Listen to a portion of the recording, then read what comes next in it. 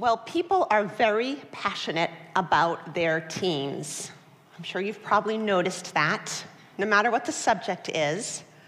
My husband is very passionate about his team. It's a soccer team, or as he says, European football team. And he follows a small second division team that's in his hometown in the north of Sweden. So it's a team you've never heard of, but he loves this team. He knows all the details, he knows all the players, all the intrigue, their whole schedule, what's going on. He will get up at 3 o'clock in the morning to watch these soccer games. He sets his alarm. I'm always like, don't wake me up, please don't wake me up. And in the morning, he's all like, yes, we won. And now he'll be like, oh, we lost. And so I'll say, oh, really? Well, what position did you play, honey? He's always like, ha, ha, ha. But in teams, there is kind of like an us and a them, right? A we and a they. And when it comes to our lives, too, beyond sports, we have a sense of teams, right? The people we surround ourselves with, the people that we're doing life with, that we identify with. And in our spiritual life, it's critical because there are two teams. And our passage today describes them, those that follow Christ and those that oppose or deny him. And the Apostle John paints them in very stark contrast. It's an us and them. It's a truth and error. It's a darkness and light. It's a followers of Christ and deniers or opposers of Christ. And we need to ask ourselves, what team am I on? Am I a follower of Christ? How do I know that? Am I really a Christian? And if not, what's the alternative if there's only two teams? Well, our passage has the answer to that. And in other parts of 1 John, we've seen that there are tests, there are hallmarks, there are signs of what it means to be a true Christian. You might remember we looked at the test of love for each other as a sign of true Christianity. And today we're going to look at the test of truth as a sign of true discipleship, true Christianity. Because there's nothing worse than getting to the end of your life, thinking you're right with Christ, only to find out you're not, and it's too late. But John was writing to a group of believers. He wanted to encourage them. So this should be an encouragement to us. If we know that we've turned and trusted in Christ, we put our faith and our hope in Jesus Christ, then this should encourage us and exhort us to run the race with excellence, to stay the course, to run hard. So let's take a look at our passage. Today we're going to look at 1 John chapter 2, verse 18. We're going to start. We're going to go all the way to verse 27. So if you want to follow along with me, let's look at these verses together. So 1 John 2:18. Children, it starts out, it is the last hour. And as you have heard that Antichrist, this is the Antichrist, proper name, is coming, so now have many Antichrists, plural, right, lesser Antichrists, they've come. They're already here. Therefore, we know that it is the last hour. They went out from us, but they were not of us. For if they had been of us, they would have continued with us. But they went out that it might become plain that they all are not of us.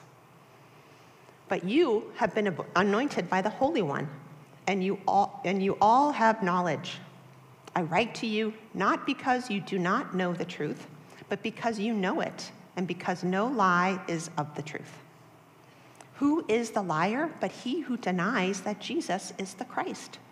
This is the Antichrist, he who denies the Father and the Son. No one who denies the Son has the Father. Whoever confesses, whoever acknowledges the Son has the Father also. Let what you heard from the beginning abide in you. If what you heard from the beginning abides in you, then you too will abide in the Son and in the Father. And this is the promise that he made to us, eternal life. I write these things to you about those who are trying to deceive you, but the anointing that you received from him abides in you, and you have no need that anyone should teach you. But as his anointing teaches you about everything and is true and is no lie, just as it has taught you, abide in him. So there's a few things we need to unpack in these verses, starting out with the first word, right? Children. So John is addressing an audience that he's familiar with. He knows them, he knows the situation, he knows that false teachers have arisen in the ranks. And he refers to this being the last hour. Maybe you looked up some of these verses in your homework. Acts chapter 2, verse 17, Hebrews 1, verse 2, 1 Peter 1:20. And you saw that the last hour, the last time, the last days. It's not just a 60-minute period of time, but it's the period of time prior to Christ's return. Right? There's sort of an immediacy to it. And we know at Compass, right, that we believe that Christ can return at any time. Right? The stage is set. We're not waiting for any particular event to signal that it's time for Christ to return. He can break into our world at any time. So there is an immediacy to it, a sense that this is the last quarter of the inning, that we're ready to go. Nothing remains to be done. And you see in verse 18b that therefore, we know that it is the last hour, that we're therefore, right, for this reason always makes us look back. What reason is it? It's the false teachers, right? The fact that the false teachers have arrived, that they're here, right, in the present tense, right, they're among them right now, is the signal that we know that this is the last hour.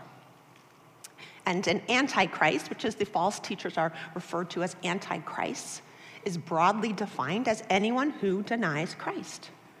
Right? And you see in verse 22 is a great definition, right? Who is the liar but he who denies that Jesus is the Christ?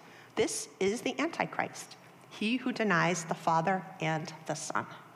Anti meaning against, Christos meaning Christ. This is the person that's against Christ. This is the opposer of Christ.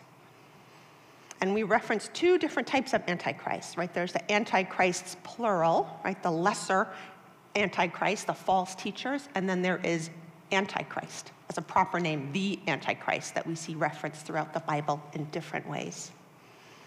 And John wants to give a sense of urgency, but yet this was written over 2,000 years ago.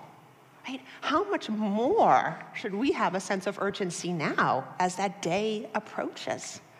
Right? Deceivers are going to be coming and going from bad to worse. We see in 2 Timothy chapter 3, verse 13, that says, evil people and imposters will go on from bad to worse, deceiving and being deceived. That's 2 Timothy 3:13.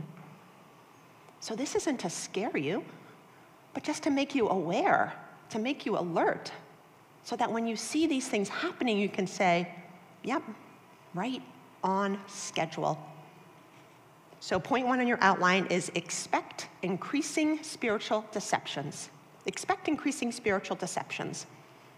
These antichrists, they rose up from the ranks of the church, right, and they were sharing some new information. They said that Jesus he only seemed to have a physical body. Right? He wasn't the Messiah. He wasn't fully God and fully man. And so we can expect increasing spiritual deceptions. New information, new prophets, new teaching. Really, spiritual fads are what they are. When I think about that word, I think about fad diets. Maybe you've tried a fad diet or two. I looked up a few fad diets. These are fad diets that have actually killed people, all right? Check this out.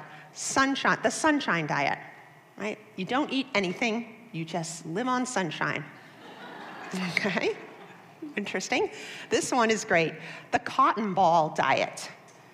Yeah, you take cotton balls and you soak them in something sweet like orange juice, and then you eat the cotton balls, because they fill up your stomach, right? There's no nutrition there, no calories. Of course, the point is that they lodge in your body and your intestines, right? Causing blockages and surgery and even death. Or perhaps my favorite is the Red Bull diet. Yeah, right. Only Red Bull, 14 cans of Red Bull a day.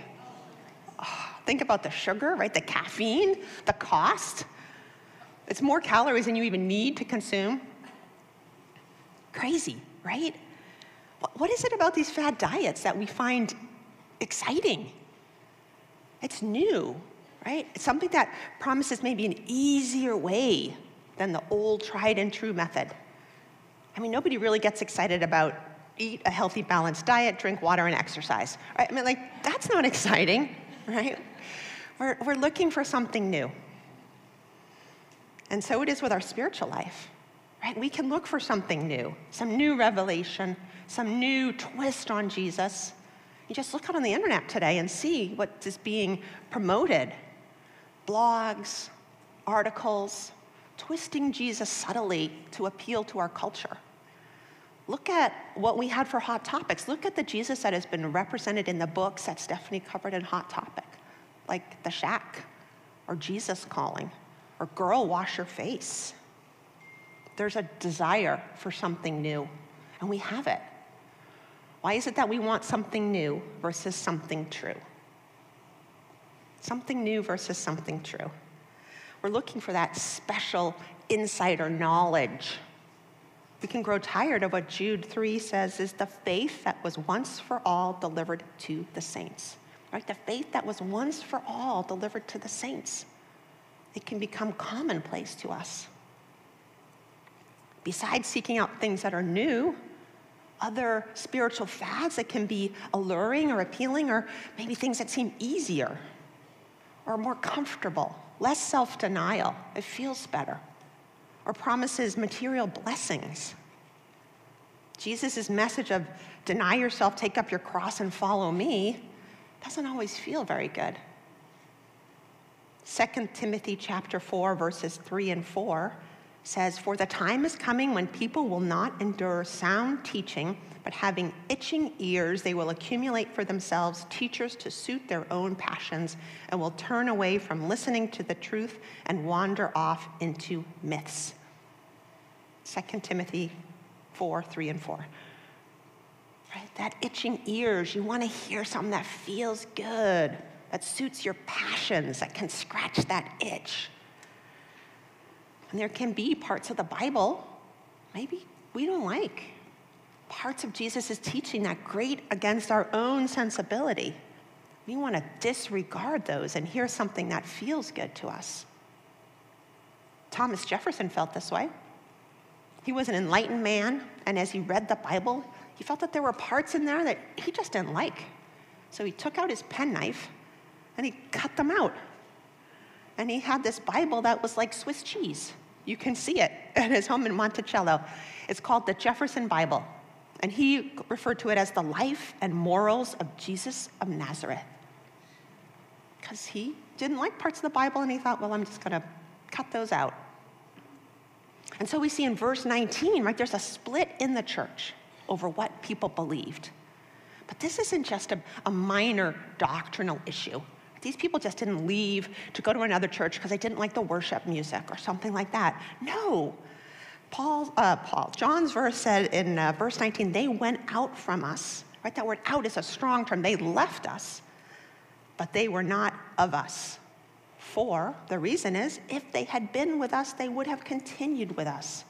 But the contrast, they went out that it might become plain, that it might become clear, that they all are not of us. So it's us and them, right? John uses the word us 5 times in that passage right there. It's a clear contrast. They went out from us. They were once members of the community. They went out voluntarily. They weren't kicked out. They didn't leave for another church. This passage reveals their true spiritual status. They left because they were not true followers of Christ. They were not genuine believers. Even though perhaps they looked that way, right? They were worshiping and fellowshipping with the group, right? Maybe they had adopted Christian terminology. Maybe they had attractive personalities. They didn't have, horns and pitchforks. They blended in, but yet they were not true, genuine believers. Now, we need to have discernment when we think about the people in our church body. We don't want to beat people over the head with minor doctrinal issues, right? We don't want to try and prove how much we know about the Bible versus the other person. That's not what's going on here. Certainly, we don't want to compromise on who Christ is and what the gospel is. But the point of this passage is these people, they weren't believers to begin with, right? And this just showed their hearts. Nowadays, we see more and more deniers of Christ surfacing. And the internet and social media has given these people a platform for which to proclaim their views. Perhaps you've heard of Bart Ehrman. He's a graduate of Moody Bible Institute, a well-read, educated man. He's the chair of religious studies at University of North Carolina, and he's an evangelical turned atheist and skeptic. He's written books, articles, blogs, podcasts, all trying to disprove and discredit Christianity, picking apart on small, insignificant things for his own agenda. Just look at some of the books he's written, and you can see this. Their subtitles just give you a sense of the premise. These are best-selling, New York Times best-selling books. Misquoting Jesus, the story behind who changed the Bible and why. Wow. Or How Jesus Became God, the exaltation of a Jewish preacher from Galilee. Or Forged, written in the name of God, why the Bible's authors are not who we think they are. Man, those are pretty salacious titles. Now, to counter that, there's a great book that we have in the bookstore called Misquoting Truth. Love that title right there, by Timothy Jones, that refutes all of his work. So if you're intrigued by that, go take a look at that book. But these books, they're persuasive, they're convincing. But the best defense against these lies and deceit is knowing the truth. Right? Opinion is not truth. And we've been given tools to help us discern the truth and refute these lies, to recognize them and to counter them. So again, this teaching isn't to scare you, it's just to make you aware, to make you alert, and then to give you resources to help refute these truths. And our passage continues, God has given us resources to help refute these truths, these untruths, to counter them with truth. So starting in verse 20, it says, but, this is a contrast, right? But you have been anointed by the Holy One, and you all have knowledge. And then verse 27 again says, this anointing, right? The anointing you've received from him abides in you, and you have no need that anyone should teach you. So John's audience of believers, like all believers, they have this anointing that they receive from God. It abides in us. It teaches us. This is the Holy Spirit. So this is not the anointing you might think of in the Old Testament, where it's anointing with ceremonial oils. No, this is something that is available to all believers, right? This isn't a special enlightenment.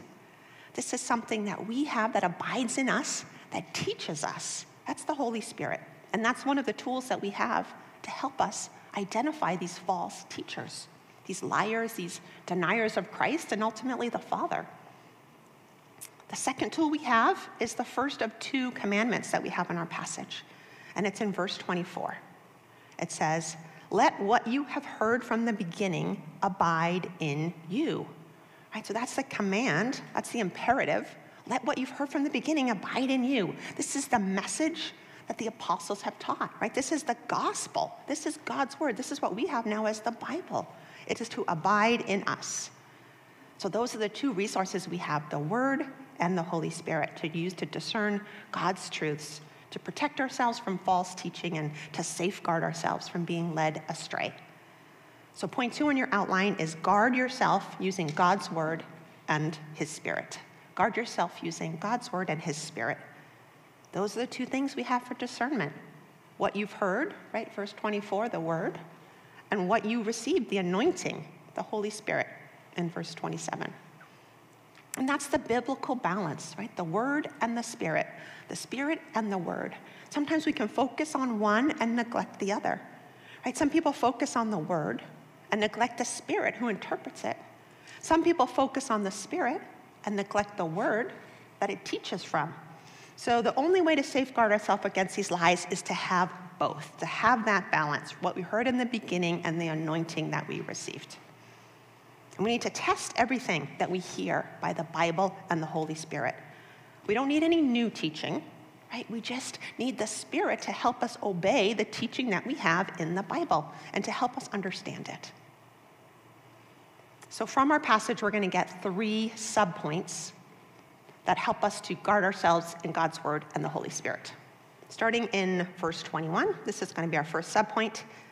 It says, I write to you, not because you do not know the truth, but because you know it, and because no lie is of the truth. So subpoint letter A is beware of relativism. Beware of relativism. No lie is of the truth. We need 100% true truth, unadulterated truth. Not my truth and your truth, right? We need the truth. And relativism says that all truths are equally true, right? There's not one objective standard for truth. That something can be true for you and not for me, and that's okay. But we know that's not the case, that we have an objective standard for truth in the Bible, right? That is true truth. And relativism is becoming the norm today. People accept it. They say, speak your truth. But yet we know that there is a truth that is true for all people at all times, and that is in God's word. So we need to embrace that as the standard of true truth. The second sub-point we're going to get is from verse 22.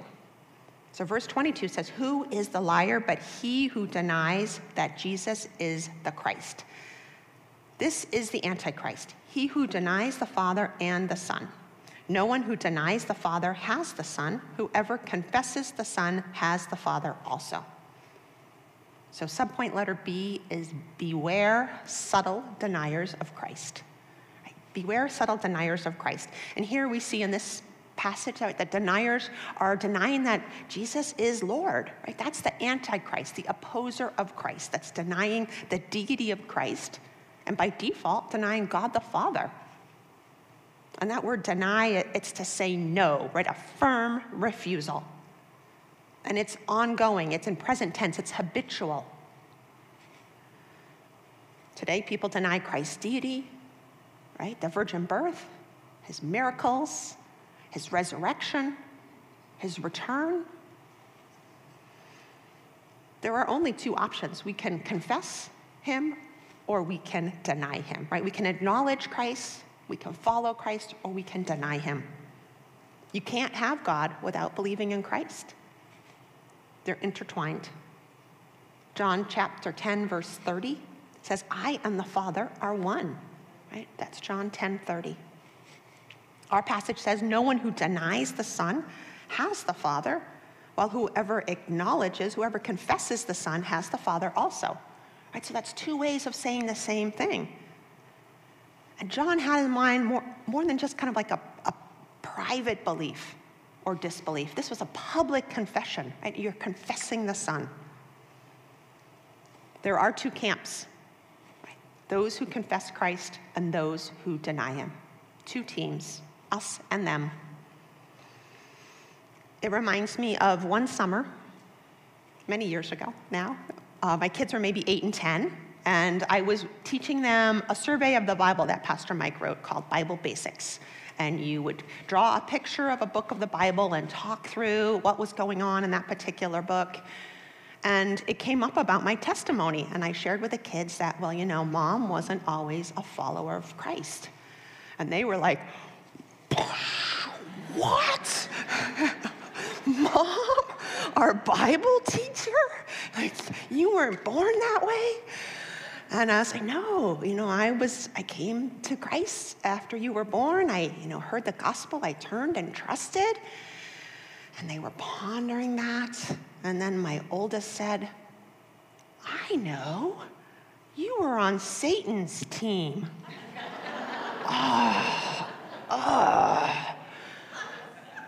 But he was right. Yeah, I was a nice person. I did good things. I loved my parents. I was an obedient child. But I was on Satan's team because I was not a follower of Christ. So I was a denier. And I think we like to think that there's a third bucket that is for nice people, right? But there's not. Our passage is clear. If we're not a follower of Christ, then we are a denier. Well, you might say, oh, I didn't speak up for Christ last week. Am I a denier? Well, you need to look and say, is that habitual? Is it ongoing? Peter denied Christ. When we deny Christ, are we quick to feel that conviction from the Holy Spirit and say, I'm going to do better next time? We're not perfect, and we do deny Christ on occasion. But is that an ongoing pattern in our life? We need to do better. We need to stand with Christ versus the opposers of Christ. And the difference can be subtle, right? We can have friends, colleagues, even family members that say, I like Jesus. I'm good with Jesus. I'm pro-Jesus. We need to ask further questions. What Jesus are you excited about? What Jesus are you talking about? We have to peel the onion, go a little deeper than just those surface statements of, I believe in Jesus. Don't assume that it's the same Jesus. You could say, is he the Son of God? Right? Is he the perfect representation, co-equal in divinity of God? And is the Bible your source of truth? There are two religions, right? Mormonism and Jehovah's Witness, that are pro-Jesus, that say, yeah, we believe in Jesus. Jesus is part of our religion. But when you peel back the layers, you see that Jesus is not fully God. The Jesus that they represent is not fully God, not co-equal in divinity. And the Bible is not the sole source of truth. Right? They have another book that they use to interpret the Bible. And these can be good people, right? Nice people, friends and neighbors that do good things. But their sincerity of belief does not make it true. You can believe and be sincerely wrong. The depth of sincerity doesn't line up, even if something is not true. You can sincerely believe and be sincerely wrong. So that's why we need the Word and the Holy Spirit to filter everything so that we can refute these false teachings. We need to proclaim the true Jesus, not a Jesus that's more palatable to today's culture. And we need to stick with the true gospel. So subpoint letter C is beware of a distorted gospel. Beware of a distorted gospel. And we get this from verse 24. Let what you've heard from the beginning abide in you. If what you heard from the beginning abides in you, then you too will abide in the Son and in the Father. So what you heard from the beginning, this is the gospel. This is the tried and true message of repentance and faith, right? Turning and trusting in Christ. We don't want to be carried away by a new message, by newfangled teaching. Like it says in Galatians chapter 1, verses 6 through 9. Right? Galatians 1, 6 through 9. And I love the heading on this, says, no other gospel. Starting in verse 6, it says, I am astonished that you are so quickly deserting him who called you in the grace of Christ and are turning to a different gospel. Not that there is another one, but there are some who trouble you or want to distort the gospel of Christ. But even if we or an angel from heaven should preach to you a gospel contrary to the one we preach to you, let him be accursed. Wow, that's strong words. And then he repeats himself. As we have said before, so now I say again, if anyone is preaching to you a gospel contrary to the one you received, let him be accursed. So what we heard from the beginning, right, the message of repentance and faith, we need to stick with that. We don't want to look for a new, distorted gospel. We don't want to embrace something that maybe feels better, is more appealing. Because that message that we heard from the beginning, that tried and true message, is what gives us eternal life. We see that in verse 25, right? This is the message with a promise that gives us eternal life. We shouldn't gloss over that. So how do we hold fast to the word? By reading it, by memorizing it, by meditating on it. You're here at Bible study. That's awesome. That's a great thing. How are you doing on DBR? Daily Bible reading? Do you have that on your phone, the app on your phone, or maybe you're doing it on the internet, or you have the card that you're reading along in your Bible?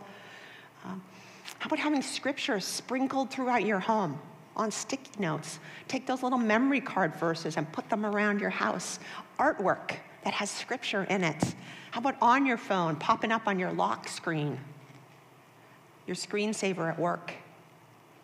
Sprinkled into books you read beside the Bible, right? Maybe reading some theological books or some Christian books that have scripture woven into it. Talking about it with friends in your home fellowship group. All ways that we can hold fast to the word. And then we want to guard ourselves with the Spirit, right? We want to ask for illumination. We want to ask for the Spirit to open our eyes. Psalm 119, verse 18 is a great memory verse. Open my eyes that I may behold wonderful things out of your law. Right? Open my eyes that I may behold wonderful things out of your law. That's Psalm 119, 18. As believers, we have the Holy Spirit. We want to make sure that we don't cloud it with sin, right? Or our feelings. We want to remain sensitive to the Spirit's leading. John's going to return to his warnings in verse 26. He writes, I write these things to you about those who are trying to deceive you. But the anointing that you receive from him abides in you, and you have no need that anyone should teach you. Right? You have all the things you need for self-defense. Now, he's not saying that you have no need for teaching, because this letter is a teaching in and of itself. But as his anointing teaches you about everything and is true and is no lie, just as it has taught you, abide in him. So this is our second command. This is our imperative, this last three words, right? Abide in him. Remain in Christ to the end. John encourages us to resist the lies of the Antichrist and let the truth that we heard from the beginning abide in us or remain in us so that we can abide or remain in fellowship with God the Father and with Christ the Son. So point 3 on your outline is stay steadfast in following Christ. Stay steadfast in following Christ. Followers of Christ follow Christ to the end. And that word abide is the word meno, the Greek word meno, which means to remain, to dwell, to take up residence. And John used that 25 times, 4 times in our passage alone. And Ray Stedman, the pastor, the author, gives a great example of what it means to abide. If you have a friend or a house guest that come over and you say, make yourself at home, you don't really mean go poking around in every drawer, right? Use every bathroom, sleep in any bed you want. No, that's not what you mean. That's not an example of abiding. But if you have someone and you say to them, use this house as if it's your own, take it over completely, do anything you want, possess this house. That's what we mean when we say abide. Right? Christ has to take over our entire being. Our entire focus should be following and pleasing him. And the word of God is to abide in us. Sometimes we want the Bible to maybe move into a room or two of our house, but we're going to keep the rest of our house for ourselves, right? That's not letting the word of God grip us, possess us. We need to let the word of God take over completely. Maybe we can study the Bible, we can make a mental assent to it. Yeah, so that the word of God, it's in our library, right? It's up here, but we've got the rest of this house here. Or we can like the warm, fuzzy parts of the Bible, and we'll say, well, we'll let the Bible and the Word of God move into this little cozy spot next to the fireplace. But I'll take the rest of this house. We need to let the Word of God come into the entire house and take over every corner and crevice, every cobwebbed spot, every dark, messy closet has to be open for the Holy Spirit and the Word of God to do its work. That's what abiding means. We need to throw open the doors of our lives and let God move into every corner. That's hard work. And sometimes we'll fall down. But we need to get back up and keep going and keep improving, keep trying harder, continually growing and moving in that direction till the end, all the way. If we look back at verse 19, right, it said, for if they belonged, they would have stayed. True Christians stick it out to the end. John Calvin said, where God's call is effectual, there will be sure perseverance. I love that, sure perseverance. Where God's call is effectual. When you are a real Christian, there is sure perseverance. It's called the doctrine of the perseverance of the saints. And Paul wrote in Philippians chapter 1, verse 6, Philippians 1:6, I am sure of this, that he who began a good thing, a good work in you, will bring it to completion at the day of Jesus Christ. We can get scared, like, what if I can't make it to the end? But all true Christians make it to the end. And it's not about our ability to hold ourselves in Christ, but it's Christ's ability to keep us. And we get that reversed, and sometimes we try to work harder to stay in Christ. We get scared, I might fall away. But it's Christ's ability to hold us that gives us that assurity. Christ's ability to keep us. As in Jude 24, it says, now to him who is able to keep you from stumbling and to present you blameless before the presence of his glory with great joy. Or John chapter 10, verses 27 and 28. John 10, 27 and 28. My sheep hear my voice, and I know them, and they follow me. I give them eternal life, and they will never perish, and no one will snatch them out of my hand. What great encouragement that is for us today's lady. That is so encouraging. Does that mean that we then just slack off, take our foot off the gas? All right, God's got me, I'm on autopilot. No, not at all. The test of discipleship is going the distance. I was born and raised in Boston, Massachusetts, and one of the big events, highlights of the year, is the running of the Boston Marathon. And it happens in April on Patriots' Day, maybe because it's after a long, cold winter. Spring is finally coming. It's a holiday, which I'm not even sure if it's a real holiday, but in Massachusetts, it sure is. And everybody turns out for the marathon. It starts outside of Boston and winds its way through a bunch of small towns, and it ends in downtown Boston at the finish line. And people go in line along the streets and cheer on the runners, and they have parties in their driveways. And right around mile 20 is a landmark hill called Heartbreak Hill. And it's a half a mile incline that's so tough. And it's happening at a time when the runners are tired, right? There's not a lot of spring in their legs. They're plodding up this hill, and a lot of people drop out. They just can't make it over Heartbreak Hill. The trouble is that once you make it over Heartbreak Hill, it's all downhill from there, right? You basically finish the race if you can make it over Heartbreak Hill. Well, as we seek to follow Christ, there are periods where we can be tired. We can feel like we've hit Heartbreak Hill. There's not a spring in our step any longer. Maybe 2020 has felt like that to you. And we need to strengthen ourselves with God's Spirit, right? With God's Word, with His promises, right? And with His people that are around us to support us. One of the things I love about the Boston Marathon is how people encourage each other, how the runners encourage and support each other.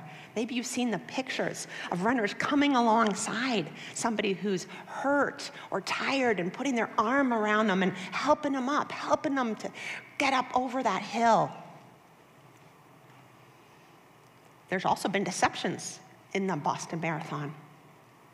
Maybe you heard or you even remember Rosie Ruiz was declared the winner of the Boston Marathon, 1980, record-breaking time, only to have her title stripped 8 days later when it turned out that she jumped into the race halfway through. She didn't start with the runners. She wasn't part of the team, part of the pack. She hopped in. I don't think she even realized that the lead woman runner hadn't passed yet, and she finished the race in first place.